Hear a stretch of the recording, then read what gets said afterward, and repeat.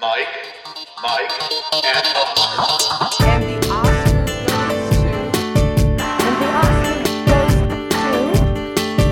the Oscar goes to... And the Oscar goes to... And the Oscar goes to... Award season week. And the Oscar race checkpoint. And we're back. As you heard the intro music, it's time for another Oscar Race Checkpoint, another podcast brought to you by Mike, and Oscar. I am your co-host, Mike, one co-host, also Mike in a moment. A big episode today as the New York Film Festival starts winding itself up. We were able to catch The French Exit, which I know there was a lot of, I got yelled at for using the in a hashtag by our buddy Ryan McQuaid there. So I guess we'll call it French Exit. Maybe we won't. I don't know. But that's going to be the centerpiece of this episode today for us, as we have some other stories on the back end. Mike, French Exit is what we're going to talk about at most today here. Yeah, we got a couple big new trailers from some studio movies that we'll get in 2026 and beyond. But no, we finally got our first look at a couple major contenders with News of the World, with Mank, Promising Young Woman gave its second trailer. We'll have a few extra little stories there after we kind of do a non-spoiler review of French Exit. But yeah, there's a lot going on. There's more film festivals coming. I'm real excited about my Middleburg and AFI slate. So we figured you and I are recording this one a little earlier than we had planned. You were all jacked up after watching a game tonight, and so I reluctantly went along with you. And I fear what's going to happen because this is not our usual recording time, but We'll see. Yeah, I share your concerns, and we'll see what happens here. But yeah, I'm a little unhinged. I'm feeling nice. I'm feeling good. Let's get into it. And you underscored the most important part here. Non-spoiler for our centerpiece review here of French Exit. So if you have not seen it, don't worry. We're not going to give anything away, but we will be holding it up to our Oscars lens and talking about it as in depth as we can without giving anything away. So with that, Michael, let's talk about what we had in this very unique and for me surprising movie. So if I told you a few years ago that one of your favorite films of Oscar podcasting life was going to be about an aging Manhattan socialite living on what's barely left of her inheritance, and she moves to a small apartment in Paris with her son and cat, you would have said, I don't want that future. I don't need that future. Stay the hell away from me. Other person named same name as me. Correct, but yes. You absolutely adored this movie, Michael, so I'm really excited to hear your takes here. I am as shocked as anybody that I am as high on it as I was, and I said to you in talking about it, which I can't give away, but had it not been for one aspect of this film, this might be my favorite movie of 2020 so far. I was enamored with a lot of things, and it was not quite the tale that I thought we were getting. I thought we were going to get this reluctant mother-son, typical, love story, familial love story, essentially. But it's much more than that. I was quite surprised and happy with it, yeah. It's a biting satire about wealthy people. It is an ensemble cast somehow. And I thought it was going to be much more isolated between Lucas Hedges and Michelle Pfeiffer. Mm-hmm. And I thought there was going to be a lot more cat. Maybe it was just the bearable amount of cat for us dog people. Right, could be. And I think, you being that, small town lawyer with big city dreams kind of, from the sticks there, I think your kind of contempt for wealthy people moving from big, beautiful cities, one to another. But again, it's a biting satire. So I think this is in your wheelhouse. Plus you add to that fact, we grew up with Michelle Pfeiffer being like the hottest movie star on the planet. So that brings back all kinds of nostalgia for the both of us. So this movie, I think, is we're the demographic for it, right? Yeah, somehow. Somehow is what I would focus on there, because I didn't expect to go into this being as sold on it as I was. And just to me, we're giving it away a little bit. I know I'm jumping the gun, but I will be borderline offended if Michelle Pfeiffer doesn't hear her name based on what she did. I mean, she especially in this vacant year of 2020, she kind of, for me, for what she does in this movie, has to be in the Best Actress category. Never mind conversation. She has to be nominated, I think. Awards Watch called it a, quote, performance for the ages. Variety just released their review a couple minutes ago saying that this is going to be the performance that she's remembered for. Yeah. Hollywood Reporter was all over it. So the superlatives are starting to come. You and I texted each other right after the movie, and I was like, that's better than Frances was this year. And you were like, by a mile. Yeah. And I agree. I think when you kind of step back and realize what she did, there are like 5 or 6 memorable scenes where she is going off and she's got the range but she sells you on it. It's not just her, chewing scenery. But then, Mike, she's also got this movie star charisma, and it's this charisma built up on a career of being this badass, just knife in your face kind of action hero / just I'm gonna throw all the stank I have on every word. It's some of these hoity-toity. movies. Yeah. But she's got that here. I mean, she's got contempt for the world she's living in, and she's got every defense mechanism in the world, in front of her that's protecting her until it's they're torn down one by one as the movie goes along. So I mean, this is a performance that I do agree with the superlatives on. She doesn't seem like this type of character. I mean, at least like from interviews and stuff I've seen, I don't know where she's able to pull this from, and that makes it more impressive to me because we've talked a couple times on here about how it seems like the best performances are when actors find a piece of themselves within the characters and just turn that piece up to 11 or 12. I don't see Michelle Pfeiffer as this person. Maybe this is a life that she could have lived had her personality gone down a different path, but I don't see that in this, and that makes it more impressive to me because I feel like she's really just giving her all to this character that is this contemptuous, she's used to being in the headlines, used to being under scrutiny, doesn't care, devil may care type of personality that's just, she knows she's failing in the public's eye, and yet she's kind of embracing it at the same time without being a train wreck and having this debonair class to her. I just see her standing up to Tony Montana. I just see her, going toe-to-toe with Michael Keaton. I just see her, kind of half falling for John Malkovich, but then really hating him at the same time. But I also see her, just like really loving and hating, again, in the same breath, Daniel Day-Lewis from The Age of Innocence. I watched all of those films in the past year, and I see all of that charisma and that just nastiness that she can bring, and she knows she's bringing it. So you're right, she's a sweetheart in real life, but she's got that glare in this movie. It does not stop, but it kind of morphs with the scene, and the veneer gets cracked as it goes along. But I'm just really thrilled for her, and I'm thrilled at these early reviews. I think we can hop on that bandwagon as we started to last night. You were on all over Twitter saying she's got to be there, and I would agree with you. She's got to be there at the end of the day. Forget her as like that 5th, 6th nominee. She should be contending for a win. She should be the talk of the category right now. Right now, based on what's come out. For me, again, I know this is my opinion, but she should be the front runner for everyone to look up to. And she plays, her character's name is Frances Price. And, my take was she's the best Frances to come out in award season in the Best Actress category thus far. And that's me just being a jerk. But You're being a jerk there, yes. Right. I mean, it's not to say Frances McDormand was disappointing or anything. I just was enamored with this Michelle Pfeiffer performance, truly. Well, a lot of great pundits out there have talked about the repeat winners and how good a performance that has to be in a usual year. I know you talk about last year with Renee Zellweger. Neither of us were really on board for that. No. But if we're going back to kind of the typical way of life for an Academy voter, they're not necessarily voting for that repeat trophy unless it blows you out of the water, Daniel Day-Lewis style or Frances McDormand style in 3 Billboards, correct? So maybe this is a point where Michelle Pfeiffer, after going 0 for 3, after not being nominated since 1993 for Love Field. Did you even have you heard of Love Field? Does she play Catwoman in that? we stopped doing our retrospectives, folks, and we kind of been slacking on some Oscar history. Obviously, the Fabulous Baker Boys, Dangerous Liaisons are her other two. She's ranked third on Eric Anderson's list via Awards Watch right now.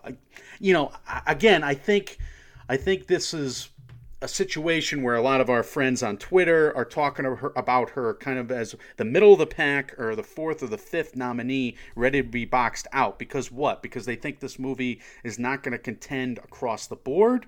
Maybe that's the next conversation here, Mike. Well, okay, sure. And if even if that is the case, then I think there's a conversation you could have about Valerie Mahaffrey's performance in this as well, in the supporting actress category. I mean, but this is also part of the gripe and the grudge I have against, and Eric Weber has been on the show griping about the same thing, but like pundits who rank movies that they haven't seen, that just rank on expectation, Michelle Pfeiffer wasn't one of those. I don't names. think Anderson's doing that, by the way. I think he only ranks what he's seen. Right. I'm not accusing anyone. That's fine. But pundits who do that, like, it doesn't leave much wiggle room for a surprise name to break into the field, and it makes it that much harder. If you just go on merit, I don't understand how in a vacuum based on merit putting these performances, you have to say this can at least contend with Frances McDormand in Nomadland, right? I think it's on the level of all the best we've seen this year for certain, and I have it in the pole position. I have her number one by a lot, in my opinion, and we both do. But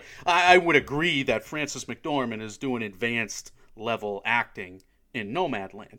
Again, I'm not taking anything away from her. She was great in that. Somebody prefers that performance than this, this like greatest mixtape, play all the hits from Michelle Pfeiffer in this performance. I get it. Don't absolutely. get me wrong. Absolutely. But I do think she's top tier, so that is exciting for us. We got to see Vanessa Kirby. That's supposed to be great in Pieces of a Woman. Those seem to be the most buzzed about performances thus far, and the category, of course, has Viola Davis coming, back with a vengeance. She probably should have won the category from Fences, even though she won the Oscar for supporting. Anyway, look, we have a polished film, a much more polished and stylish movie than I would have expected, Mike, from the director of The Lovers with Tracy Letts there a couple years ago, Deborah Winger. This is a film adapted from the novel by the screenwriter, the same novelist and screenwriter, Patrick DeWitt. To me, this feels like a Best Adapted Screenplay contender as well. This movie is Wes Anderson scoring and directing a David O. Russell script with PTA settings in the background. I don't understand the tone that this movie was able to strike, because it is farcical and comical, but the characters are so real in dealing with such gritty, real situations. It's an unbelievable tightrope job. They're able to walk this tightrope and be able to find this tone. I'm thoroughly impressed in many aspects, I would agree. Screenplay being among them. It feels like the characters from American Psycho just lived too long. They outlived their co-cabs. That's what I said when early in the movie when Michelle Pfeiffer's doing something. I'm like, oh, so this is just her character from What Lies Beneath, but she just kept going after Harrison Ford was done away with. You can't help but harken back to all her other characters. Right. That's what I was saying before. But there's real narrative momentum here, which I was surprised about. The flashback scenes, there's a couple of them. They really work. They really charge the script, and they really pay things off. I thought they did a nice job there. I also enjoyed, at least for my part, when the plot got a little weird, when they seemed to extend the tone, you didn't think the movie was going to change tones to where we wound up towards the end of this film. I enjoyed that, I think. I know you were it didn't exactly work for me, but I admire the chutzpah it takes to go in that direction at that time. And I will assure you this, we're not spoiling anything, because it's impossible to see that coming. Absolutely impossible. But however, I do think dog lovers will tolerate it, and cat lovers will get some good cat scenes in here. Yes. So I think that's the main thing, right? I mean, we always like to parse things, dog lovers, right? Cat lovers. In terms of we like Oscar. To boil it down to the basics of what's important here on MMO. Yeah. But no, this is a satire about economics. This is a satire about the wealthiest 1%. I mean, it really is something with teeth at the end of the day, which I think is going to play well upon rewatch. It doesn't come out, Mike, until February 12th in theaters. So Wow. Sony pushed it back, I think, a couple times. So this is a Sony Picture Classics release. They have The Father, they have The Truffle Hunters, they have a couple different films. Columbia has Happiest Season. Everything's getting moved around for Sony and Columbia TriStar there because I think they want to release in theaters. They also have distribution rights, St. Maud, Zola, Ammonite. Anyway, I got a big long list here. Sony's got a big slate. We just don't know when we're going to get it.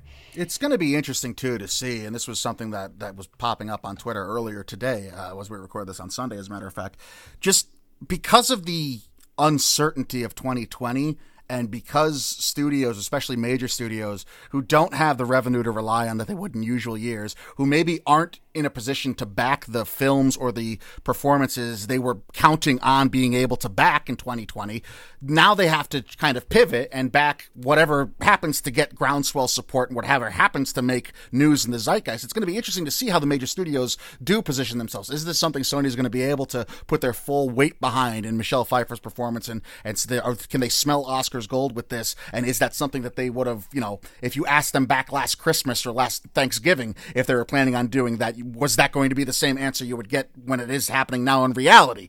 A lot of fascinating stuff to come up to see what the hell is actually going to fall in which way this award season. It's tough on Sony Pictures Classics because this is probably the most loaded category we've seen yet. You almost got bona fide nominations across the board at this point.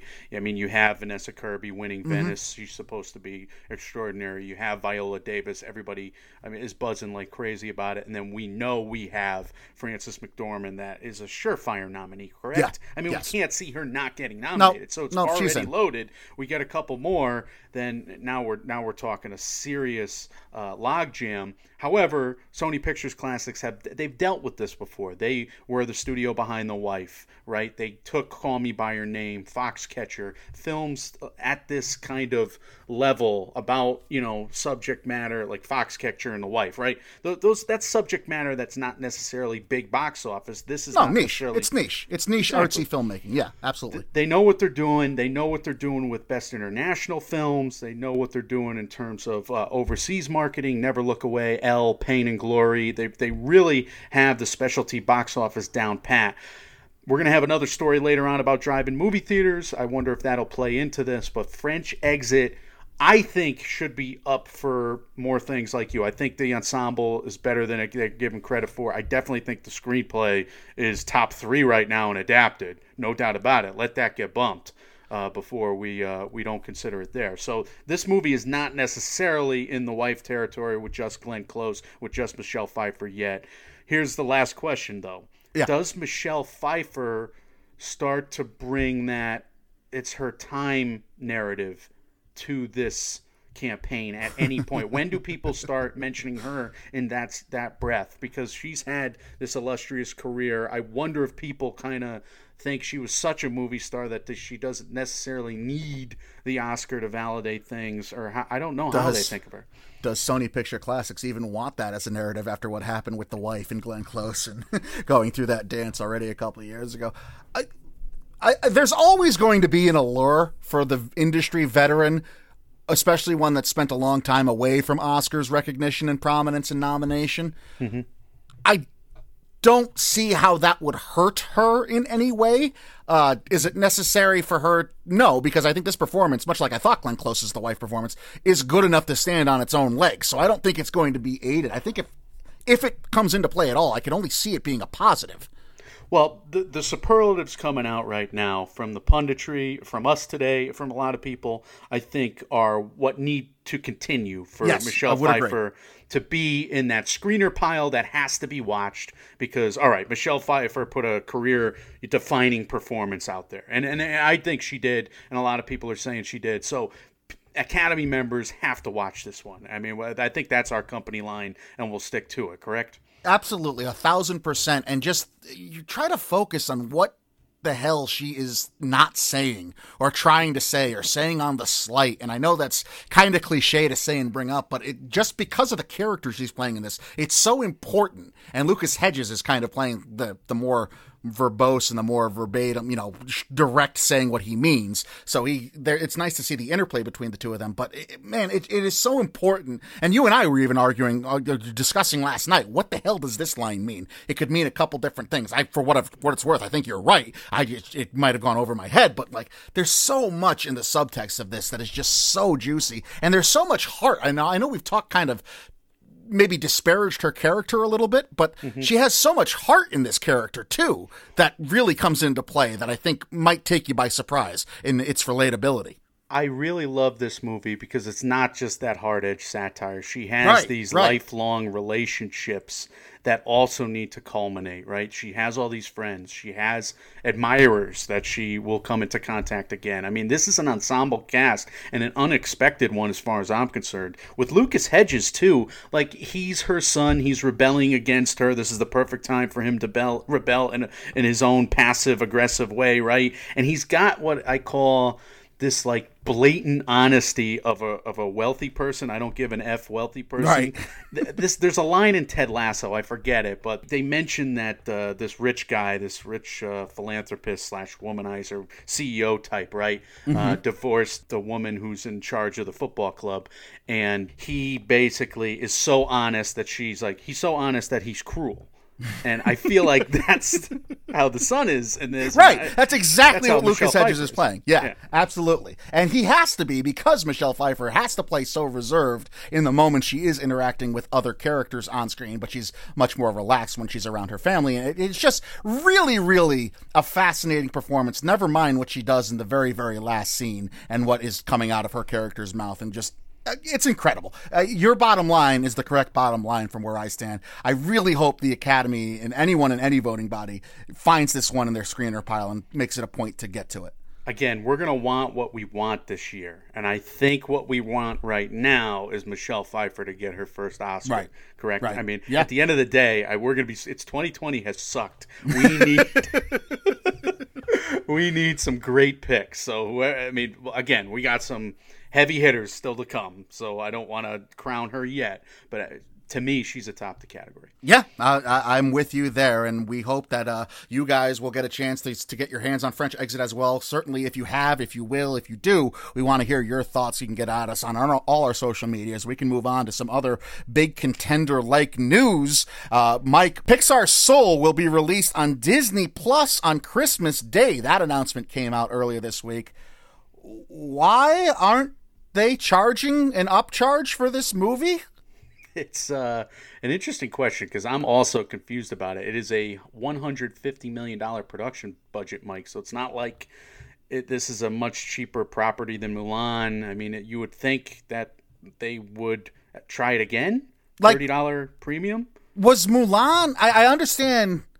I'm not going to rub it in. I'm not going to say I told you so. But look, I know Mulan was a financial flop. We get that. The numbers reflect maybe, what the numbers are what they are. Let's say that. But is Disney scared of not enough eyes getting on Soul after Mulan did what it did financially? Does Disney know that this is their Oscars player and so they don't want to have any restrictions? Are the Disney Plus subscriptions down? Are they lower than they thought they were? Like, this is very, very bizarre to me. I was reading that they have over 60 million right now subscribers. So Disney Plus is doing just fine. I think they're the second biggest streamer out there right now, if not Amazon. I don't know. But they're doing well, and they're going to have a December now with Soul, Mulan, which will hit for free on Disney Plus, and WandaVision, plus The Mandalorian season 2 that comes out the end of October, plus their entire library, and most of their stuff is starting to come back to them, even though they're still doing business elsewhere. But I do think Disney understands streaming economics more than they did at the beginning. I think a lot of their moves, taking their box office dollars, their production budgets, these are not sunk costs when they go into the streaming service. We've seen what Netflix has spent. Netflix has spent $20 billion or $15 billion, and they made 20 last year or something like that.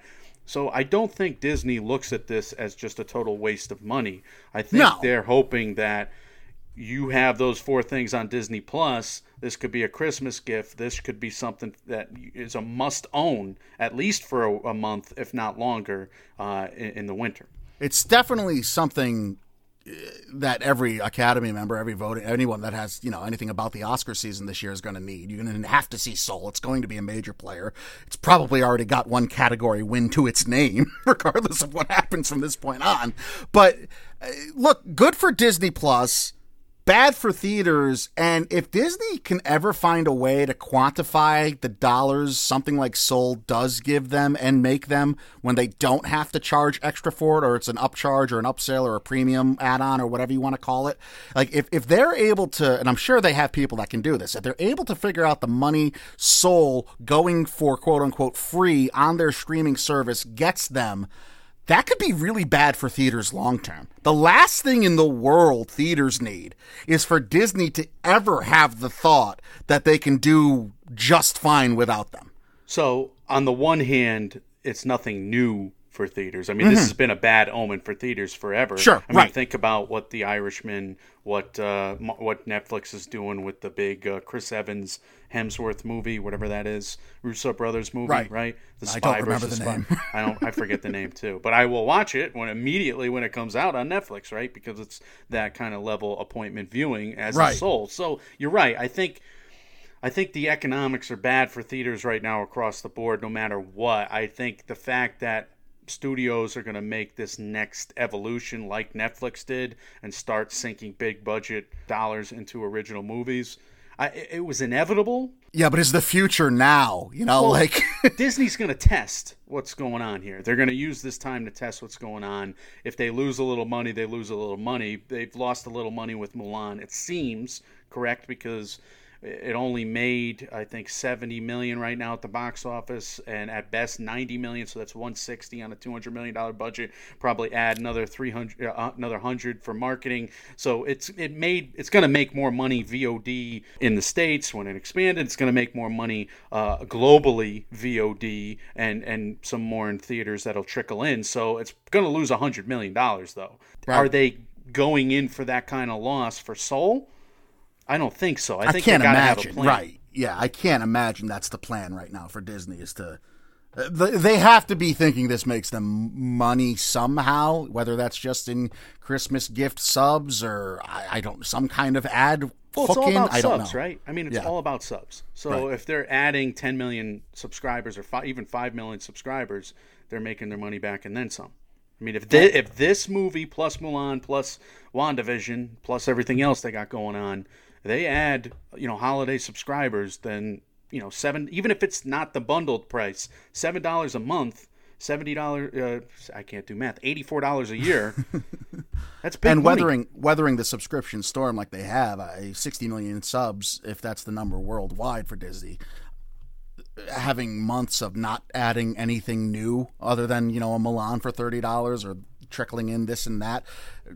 I know they had some fun kids movies come out that went straight to the service, but these are big names, premier names coming out now. I mean, Mandalorian is a tentpole show for them. Obviously, Soul is a huge, not only Oscars, but also family pleaser. This is a big deal. And we did get the first looks at Soul as it came out in doing the BFI London Film Festival, and wouldn't you know it, Pixar seems to have another smash hit. Yeah, so we're hearing that it's a top echelon Pixar film, Mike. This is not just going to be a Best Animated Film contender. This is going to be an original score contender, if not frontrunner. John Batiste, he's putting a lot of jazz into this movie. There's a lot of original compositions there. So this is going to get extra noms than people are thinking. We've been talking about the buzz heading into this year, especially in a diluted field where this could get that crossover Best Picture nom, perhaps. So I do think that's still in play. I think anything is in play with 2020. Absolutely, I agree with you there. As far as other things that might be in play for Best Picture nominations of themselves, we had a couple trailers, like also Mike teased you about at the top of this episode, that debuted and gave us our first looks at some supposed and presumed heavy hitters, the first of which was Mank, that dropped. This looked pristine to me. It looked absolutely immaculate. I'm already in love. I cannot wait to see it. And that probably means it should win Best Picture, but will be upset by something. Everyone else is stupid enough to find a masterpiece, but which in reality is nonsensical garbage. I'm not bitter. You are as cynical as you've ever been. And as I guilt you to the ground, let me kick you in the balls while you're down there. No, look, I don't know if this movie is going to deliver and be what you think it is. Again, How so? I want to get the most insufferable tone I can think of when I say this.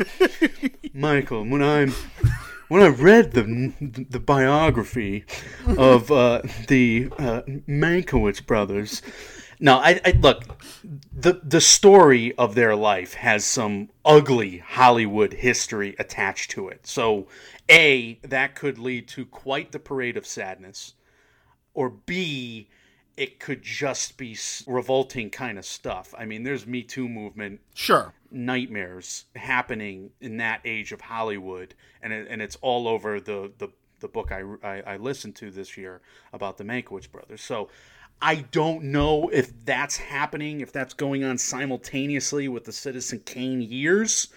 I do know this is a situation where the Mankiewicz or Herman Mankiewicz is standing up to big money and big media with William Randolph Hearst, who's played in a terrifying way by Charles Dance. But I'm not sure. I don't know what we're getting with this movie. I don't think it's going to be a black and white Netflix version of Once Upon a Time in Hollywood. I would be surprised. I would be happy, but I'd be surprised.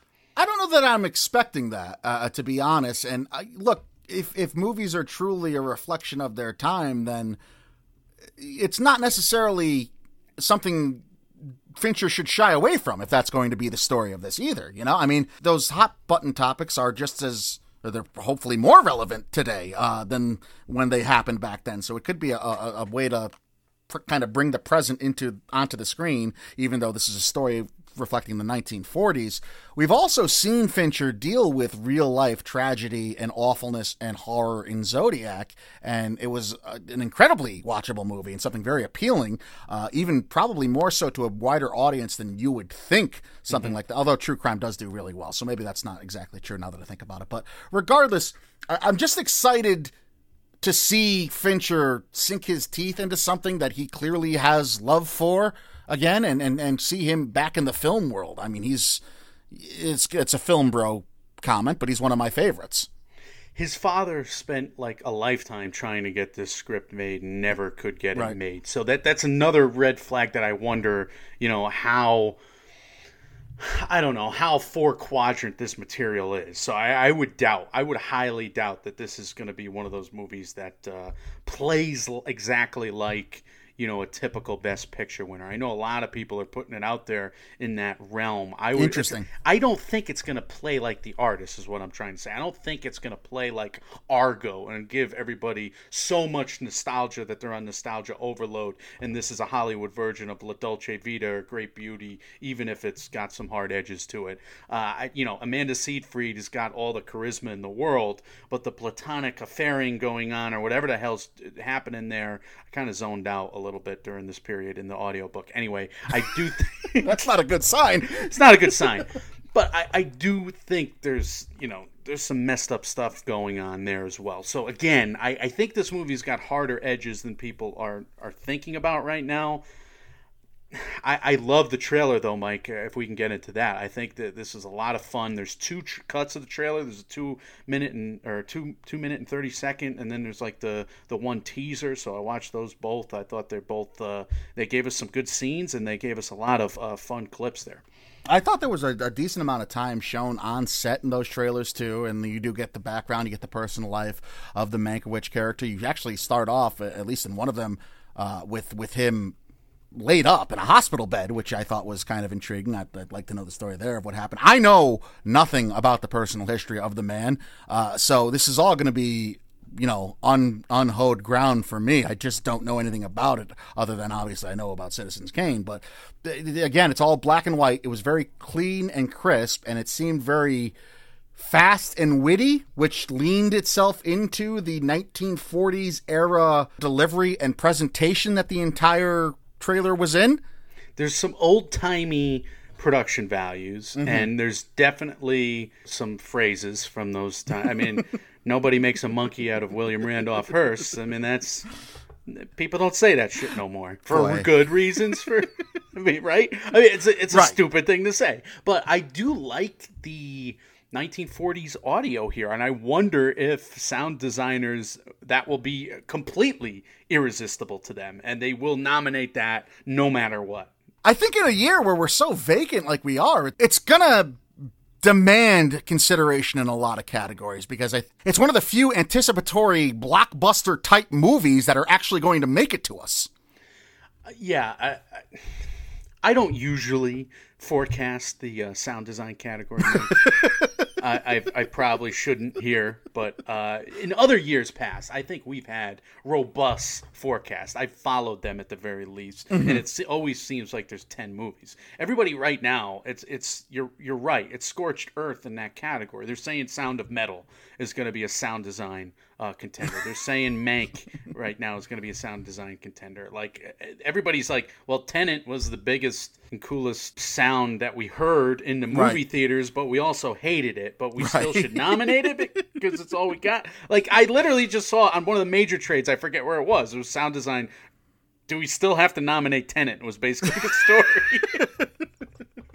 Now, I didn't have as big of a problem with the Tenet sound as other people. Anyway, I didn't think we were going to talk about sound design in this section, but this is an indication, I think, that Mank is really going to hold a lot of sway, and it's going to be on people's radars immediately, obviously. And Andrew was talking to me. I don't know if I should say this. But the cat, he's come on our show 11 times. We've had him on the show 11 times now, so I think I'm just going to steal what he texted me and say it on the pod. Okay. Sorry, Andrew. He says, he's hearing that it's Netflix's #1 contender, and that people are really building I should have said sources said, but everybody would just know it was Andrew. Anyway, Well, I don't think that's all that surprising either. it's their crown jewel. Yeah. Right. And even with the murmur about the trial of the Chicago 7 coming out through Netflix, this just Gary Oldman, about Hollywood, even though it may not be about Hollywood, like you're kind of warning us, about one of the greatest movies of all time. This just seems so ripe for Academy fodder that I would still be very surprised. Even if this thing disappoints, as long as it's not a colossal failure, I think it has to at least be talked about in many categories. Even if it's not everything it's being built up to be, even if it is kind of touching on that kind of icky subject matter like it may lean into, like you're kind of suggesting. Well, yeah, it could go much darker than we expect, and that will turn off the Academy voters into voting it into the winner's circle in many cases. But we'll probably love it more than everybody else, and then it'll do exactly what you said when we started this segment. But I do think it's fascinating that this momentum for the movies about the great movies being made, like, that is happening like crazy. We just heard Oscar Isaac and Jake Gyllenhaal. They're going to play Francis Ford Coppola and oh my God, I wrote it down later in Evans. Robert Evans, thank you. We have a situation where Ben Affleck's making a movie about making Chinatown. We have making of The Godfather, and we have Mank here. I mean, It's peak Hollywood, able to wax poetic about itself, making itself. It's not really new because, all right, from the Disaster Artist on way back, I mean, you go back to Ed Wood. I mean, I'm sure there's a million more examples, I would think. Right. They're not coming to my brain right now because, again, we're recording at a strange time, folks. But I do think this movie is a part of a new trend that's really hitting hard over the next few years. Movies about making great movies. I'll tell you, I'm excited for it, though. It's movies about. I'm a sucker like any Academy voter is, because movies about Hollywood movies about Hollywood. I love that genre. I don't care if it's niche. I don't care. I think it's just so fun to play in and just see, even though they're not historical documents, kind of somebody's best interpretation of what happened behind the scenes. It's just fun for me. I love it, and I am sure I'm not alone there. Dolomite, of course, is another one. Yeah, there you go. Here. So there we go. I mean, we've covered a bunch just on this show since we started. So we know there's a lot of film sets from hell. I hope we get some of those too, by the way. Just listen to that episode. They are remaking Cleopatra, so fingers crossed, you know? Well, that's what I was hoping. I was hoping that Gal Gadot and Patty Jenkins would be making, the making of Cleopatra. Right, but then true again, to life. If they're going to remake Cleopatra, this was the joke I made earlier, they should keep it as true to life as possible and just have a budget that's just astronomical. But Gal Gadot is like almost 6 feet tall and would kick our asses like up and down the field. And Elizabeth Taylor was she was small. She was I'm just saying athletically. Again, I always do the tail of the tape. There's no way she's playing Elizabeth Taylor, Gal Gadot. My response is, are we sure Gal Gadot isn't actually just Cleopatra? I didn't read the article. She might really be Wonder Woman is what I'm trying to say.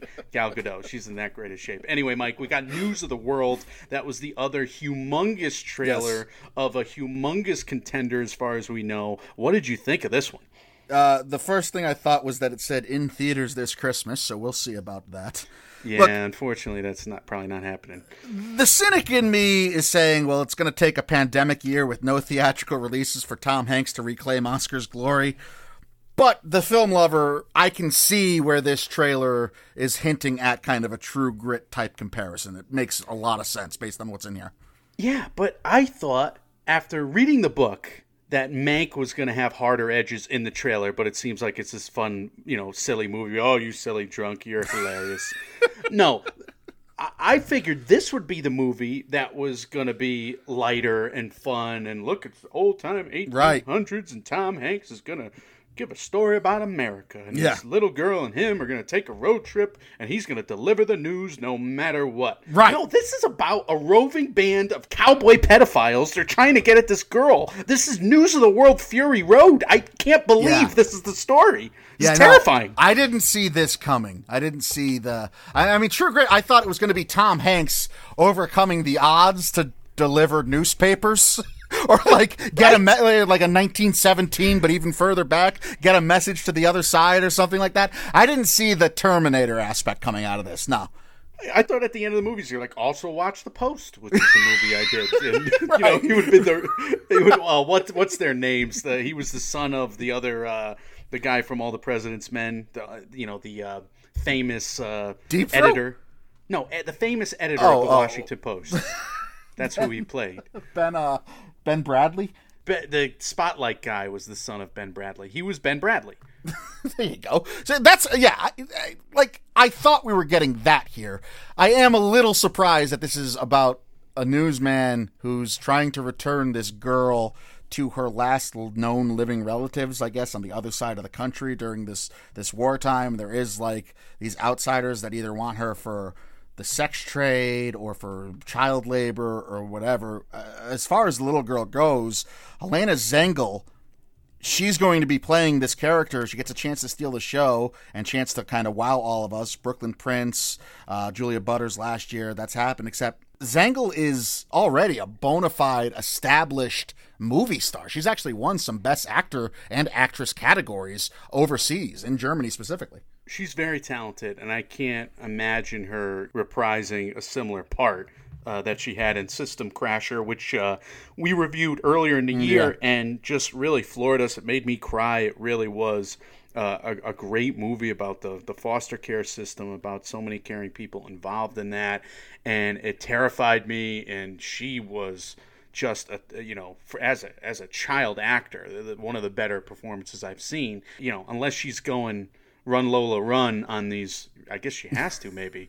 Yeah, I mean, that movie, I guess they cast the right girl, actually, but I can't imagine her being such a wackadoo as she was in that movie, unfortunately, in System Crasher, but in this movie, News of the World. But I am excited to see her play against Tom Hanks, though, because Hanks, when he's on his A game, has a tendency to always, like Matthew Rhys in the Mr. Rogers movie. I was going to call it "Won't You Be My Neighbor," Beautiful Day in the Neighborhood. That's one of the best Matthew Rhys performances you or I has ever seen, and we're a big fan of his. But Tom Hanks, when he's reaching down deep, has this tendency to always pull out stunning co-star performances. So this is a huge opportunity, obviously, for someone as young as Helena Zengel. But I'm very excited to see what she can do if she can make her own name for herself here.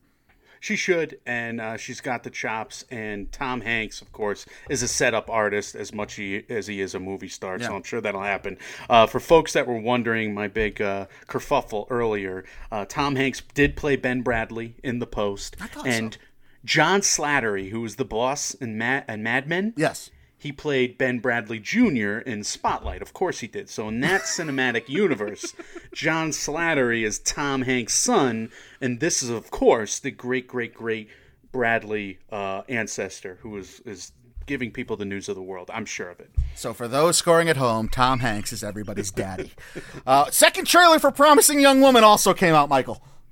This is really well regarded on Rotten Tomatoes, 92% of 48 reviews, most of those reviews coming from Sundance. Focus Features, Mike, they've been delaying this for a while now. I know you have been lamenting that fact because you have really wanted to see this. Badly. I was wondering if they were going to do the short window thing at AMC. I still think they will. If AMC's the only one open, ironically, by the way, if AMC's the only one open, will they do the Kajillionaire thing? We've heard about a bunch. We reported it last week. A bunch of these Focus Features, some Blumhouse films. They're gonna do the short 17 to 28 day window, and then they're gonna come to PVOD. This seems like it would do well that way. What do you think of that, by the way? What do you think of the short window? Do you think they're just stepping on their toes and everybody will just wait?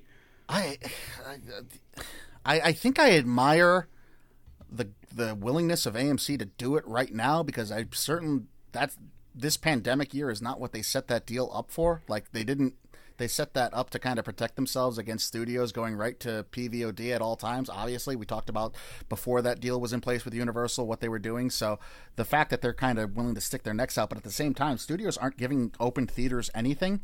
So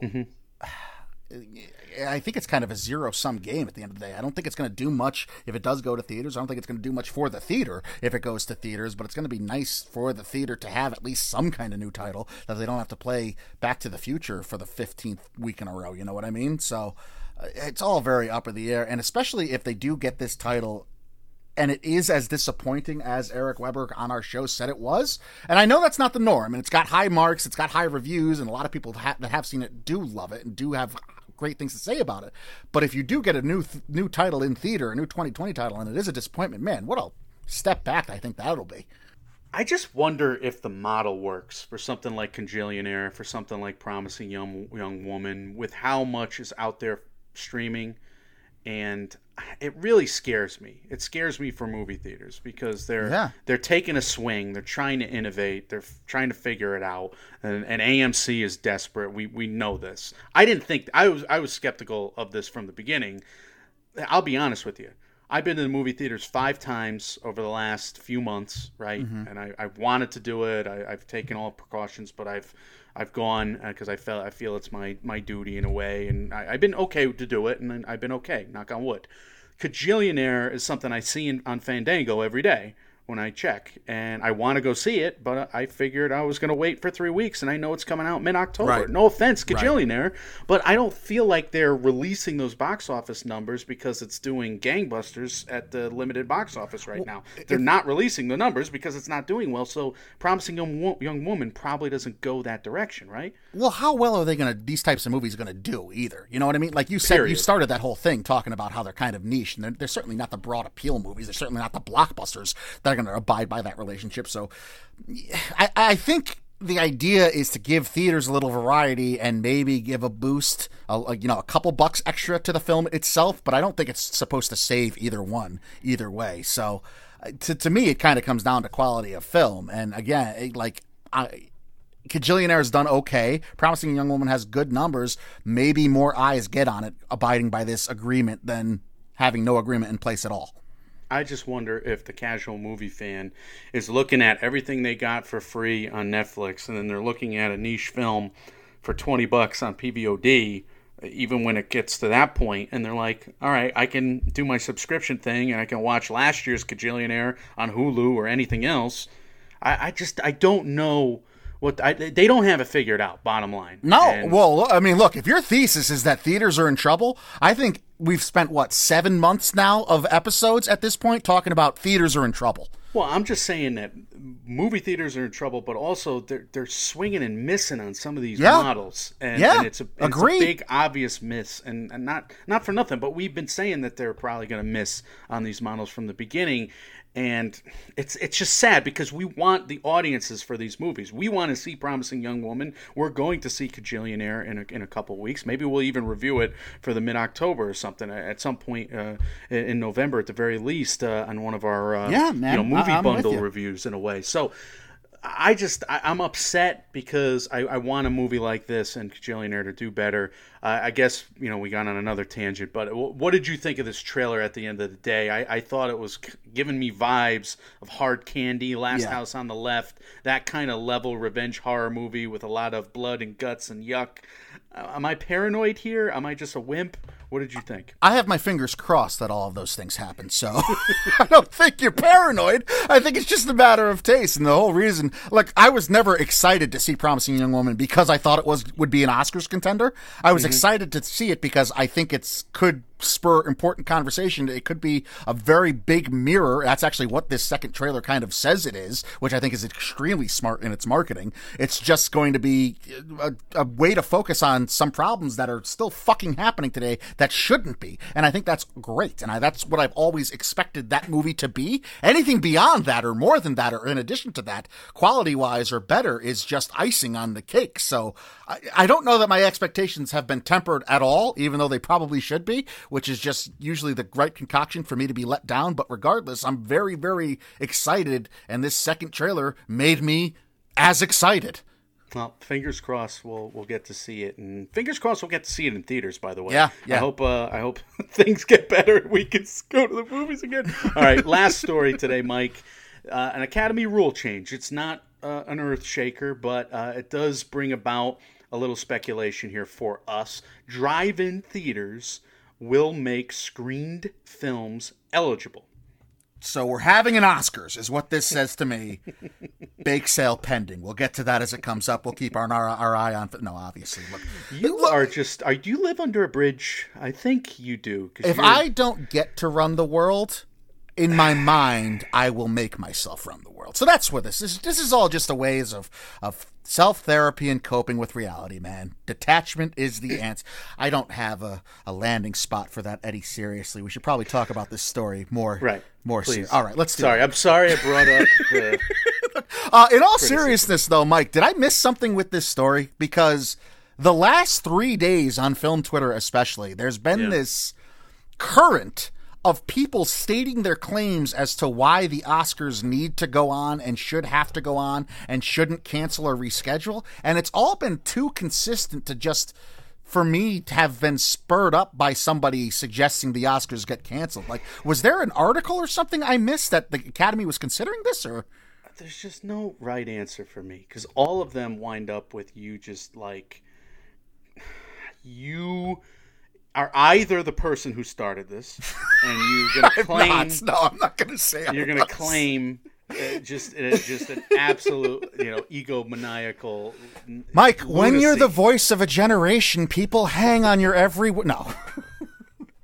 I fear that you sowed some seeds last week in your absolute cockamamie nonsense that you spewed that I should have fought you harder on in the moment, because of course I do not believe that the Oscars are just going to hand out honorary awards, and of course I mean, a bake sale's fine. I mean, if you, let's say you earn $10 million like the NFL draft did, great, and you can save a couple theaters, you can help people. You should do that. I mean, the Oscars should do that. Yeah, I do. Shape, or form. The problem is they don't have the run-up. I mean, they have a red carpet for a couple hours, and they have this, and they have the show for a couple hours. Then again, they can make it really long if they wanted to. But bottom line is they don't have, like the NFL draft is a 4-night event, prime time, how many days in a row. It's not the same. Yeah. Well, you could. I mean, there are we don't know what they're doing this year, but in a regular year, there are the governor's dinner. There are events the week of that you could stretch this out over, but who knows what's going to fly in 2020 or 2021 when we eventually do have this show. Yeah. The important thing is with this ruling saying that movies going to drive-in theaters are now eligible Oscars movies. It's just another step in the direction of we're having an Oscars. They're not going to pass these kinds of rulings just to roll everything back at the end of the day, I wouldn't think. So it's just puts it further in cement for me. But here is the worst part about this. You have predicted hard that there's going to be an Oscars because of the contracts, because of ABC. And, well, that's why they're going to be there. Yes, that's why we're having then Oscars, you have predicted even harder. Like you have gone like Scientology Attack the Squirrels level, just vicious last week, and saying that, no Oscars. So I'm gonna throw a tizzy to the point where I secretly start like this war on film Twitter, and you didn't tell me, and this is all just some. You're a rabble-rousing mastermind, if that's You're getting possible. me dangerously close to taking credit for this. You went no, but you could take credit either way. That's right. The damnable thing you did. You went Mildred Hayes Yeah. on this entire awards establishment this week, and you're doing it behind my back, thinking I don't get it. And you put it all behind this charity bake sale idea with these non-competitive awards thing going on to try and take the fucking high road as well. I think you are a monster. Is what the thesis statement that I'm trying to get to. Wow. This is your opus, my friend. Well, thank you for the credit of thinking I'm able to be that devious. I do, in all sincerity, Yeah. the Oscars this year, they are happening because of the ABC contract. Yeah. They need to be a reason to donate and to save theaters. Like, you can't, and that's where the bake sale idea, if you didn't hear our last episode, it's said in jest, but the core of it is a fundraiser for Yes. NATO, for the It should theaters. happen. It has to happen, doesn't it? You can't hold an event crowning every streaming service the best in movies and then turn your back on theaters completely. And Ann Thompson suggested this 6 months, Yes, she did. ago To- when we yes. interviewed her Yes. from IndieWire there. I mean, we talked about it with her. So obviously that is nothing new, and we're piggybacking Yes. on her statement, 100%. by the way. I agree. I think it needs to happen. I think they are foolish, but never mind. They're missing an opportunity if they don't go that route. They need I to agree. do something to help people, and I think they will at the end of the day. I got a couple interesting points where we can actually speculate on what's going to happen with the Oscars field here. Give it to me. All right. Number one, I do think there's going to be late breakers. I think the Oscar calendar, the award season calendar, is built for late breakers because we have Sundance happening at the end of January, early February, right? So movies that did not expect to play at this Academy Awards from the following year that might be getting finished sooner than they thought, might be involved. But otherwise, you have movies that might have been thrown to the wayside, during the course of this year that they didn't think they'd finish. And if somebody at a big studio sees that they could capitalize on an awards campaign, both monetarily and in terms of prestige, getting something nominated or getting something in the winner's circle, they might take advantage because now all they have to do is qualify, not with a PVOD run, not with something that hits a streaming service. All they got to do is play a couple big cities at drive-in movie theaters that no matter how bad the pandemic is, they will be open. So that opens Interesting. up the field for a lot of movies. A lot of the movies that we talked about from Sony. Like, let's say The Father has no way to make money unless they sell to a streaming service, but Sony doesn't want to do that, right? Now, Sony can put this out before the end of February at a couple drive-in theaters, qualify the film. If it didn't qualify for all the streaming stuff at the film festivals anyway, we probably should know that, but we don't. Anyway, something like The Father or Happiest Season, let's say. They put Happiest Season out in a couple drive-ins. Somehow the pandemic gets okay, or maybe they can capitalize on a PVOD run post-nominations during award season. Now you have an outlet to make money with PVOD or theaters if the pandemic's, if we get a vaccine, etc., right? You're making a lot of good points, and you brought up something to me. I think we've talked about a lot how Sundance is going to be just very bizarre for a lot of reasons because of the state of the awards calendar. It's going to be very interesting just to watch the studios at Sundance as well, because with all those variables going on that you just discussed, do you think there's going to be a studio that releases something at Sundance, gets unexpected momentum, and then has to at last second cobble together a theatrical rollout or a drive-in movie rollout to compete for this year's Oscars, as opposed to holding it for another 2 months and waiting until next year's Oscars? And what does that do? Is next year's Oscars going to be 12 months with the exception of the first two, because we know the cutoff for this year's Oscars is going to be February 28th? So are movies that do roll out at Sundance, if they don't want to be considered for this year's Oscars, are they going to cancel their rollout plans, their theatrical rollout plans, and hold and try to create new momentum for 2021, even though they already did technically debut? I know there's the release prong is all up in the air now, because all you have to do is release on, like you said, in certain cities or in drive-ins, or there's all kinds of exceptions to it now. So I wonder what studios are going to give weight to in terms of all of this. I wonder if the typical Oscar fare, right? A movie that, a Green Book type film. Mm-hmm. What is that movie this year? That could be the late breaker, like $1 Million Baby, let's say. Right, but is it expected? I mean, if it's not expected, that's kind of where I'm going for. If a studio doesn't, if they happen to catch lightning in a bottle, do they capitalize on it?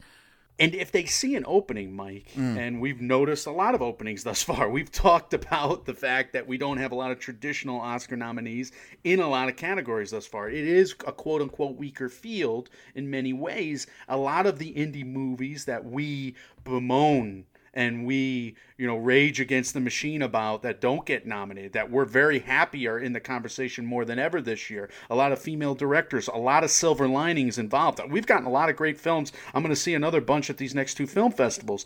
But bottom line is, if studios don't, these people are seasoned Oscar campaigners at these big studios. Right. They're going to see all these little indies and see all those, nice stories. Are we going to see big studio fare next year's Oscar, those types of movies, the next Green Book or whatever? We going to see that jump into the race late and next goal wins? I don't know. You never know. I think this fact that the drive-in is going to qualify these movies, this could be much more important than we realize. Yeah, you could be absolutely right. You've had a couple good theories today. You're a monster. I was going to say, usually I'm the one wearing the tinfoil hat and trying to read leaves. So, you know what? If I have to be Thanos for one of your conspiracy theories, I'll allow it. That's fine. I didn't mean that you're a total monster. No, you said what you said, and it's on tape, and you can't take it back now. It's cool. You're kind of evil in terms of your ability. Let's just say it's genius. Your ability to take credit for both sides, no matter what happens with the Oscars. I don't like being wrong, Mike. Well, I think Sundance, for all the reasons you just hit on, is going to be fascinating this year, and it's going to be our job to kind of keep an eye on the studio movement and what they do and their scheduling from there on out, and what takes hold and why the studios are doing this this January. And we're going to be giving you those news and updates all the way up to and through obviously this year's Oscars, and after this year's Oscars we're already going to be basically halfway into next year's Oscars. So a lot of stuff coming up and a lot of content, but as always, guys, what's most important is we want to hear from you. We want to hear your thoughts, comments, questions, concerns about anything we did touch on in this episode or anything else we do here in the MMO Empire. You can leave us all of those on our social medias. We are Mike, and Oscar on Facebook, Mike, and Oscar on Instagram, at and Oscar on Twitter, Mike, and Oscar at gmail.com, and on Reddit. We are available everywhere you hear podcasts, and that includes the Apple Podcasts app. If you're listening to us on there right now, if you would be so kind as to leave us a 5-star review, those truly help us out immensely. We thank everyone that has done so. Michael, you've teased it already, but what's coming next from us, and what are some words of wisdom to end on here? Well, I think for one of the first times in the history of our podcast, we kind of know what's coming next for the next 3 weeks. It's great, isn't it? I am more confident and assured than I've ever been. You usually keep me on my toes. Yeah. But I think we've agreed on a schedule, and it's pretty fun right now. We have movie review season, and it's movie review season before the awards season, and we're going to review The Trial of the Chicago 7. We're going to review Minari, which is very exciting, from A24, Stephen Yeun there. We're going to review One Night in Miami, and obviously, if we're reviewing something that's coming out early at a film festival, we'll continue to do that in non-spoiler fashion, so don't worry, you can listen to those. We'll do a big Oscar lens, etc., and talk about categories where we think they might contend. So that's fun over the next 2 weeks. After that, we got the Scaries, the third annual Scaries, the horror movie award show that we love to do. We're already starting to think about that, and I think we're still going to do the James Bond character study Spectre somewhere in there. So I think that is the slate from MMO coming up the rest of October. I know, it's amazing, isn't it? We actually have a month planned, and we'll coast on that, and it'll get to be the end of October, and we'll have no idea what we're doing. None. We'll be doing top fives about the weirdest shit. Here it comes. Words of wisdom, Michael? You're a monster. I already said that. Yeah, no, you've mentioned that once or twice, I think. I wonder. I really wonder if we're going to get some crazy shit going down at the end of this award season. I mean, with the way this year has gone, I mean, why wouldn't we get all this? Like, everybody's predicting all these movies right now, and I just don't buy it. I just don't buy it at all. I don't, like, these don't feel like sure things, and people are on Twitter, etc., putting it out there like they're sure things. This has got to be nominated. That's got to be nominated. I don't know. Hold your horses, is what I'll say. And if you're in News of the World, get the horses to go faster. But everybody you're else, Mark hold your Wahlberg horses. in The Happening, just staring at plants right now, wondering what the fuck is going on. That's right. Guys, when reality sucks, you can come hold your horses with us. We are Mike, and Oscar, trying to make award season year-round without the stuffiness. We will see you very soon. See ya.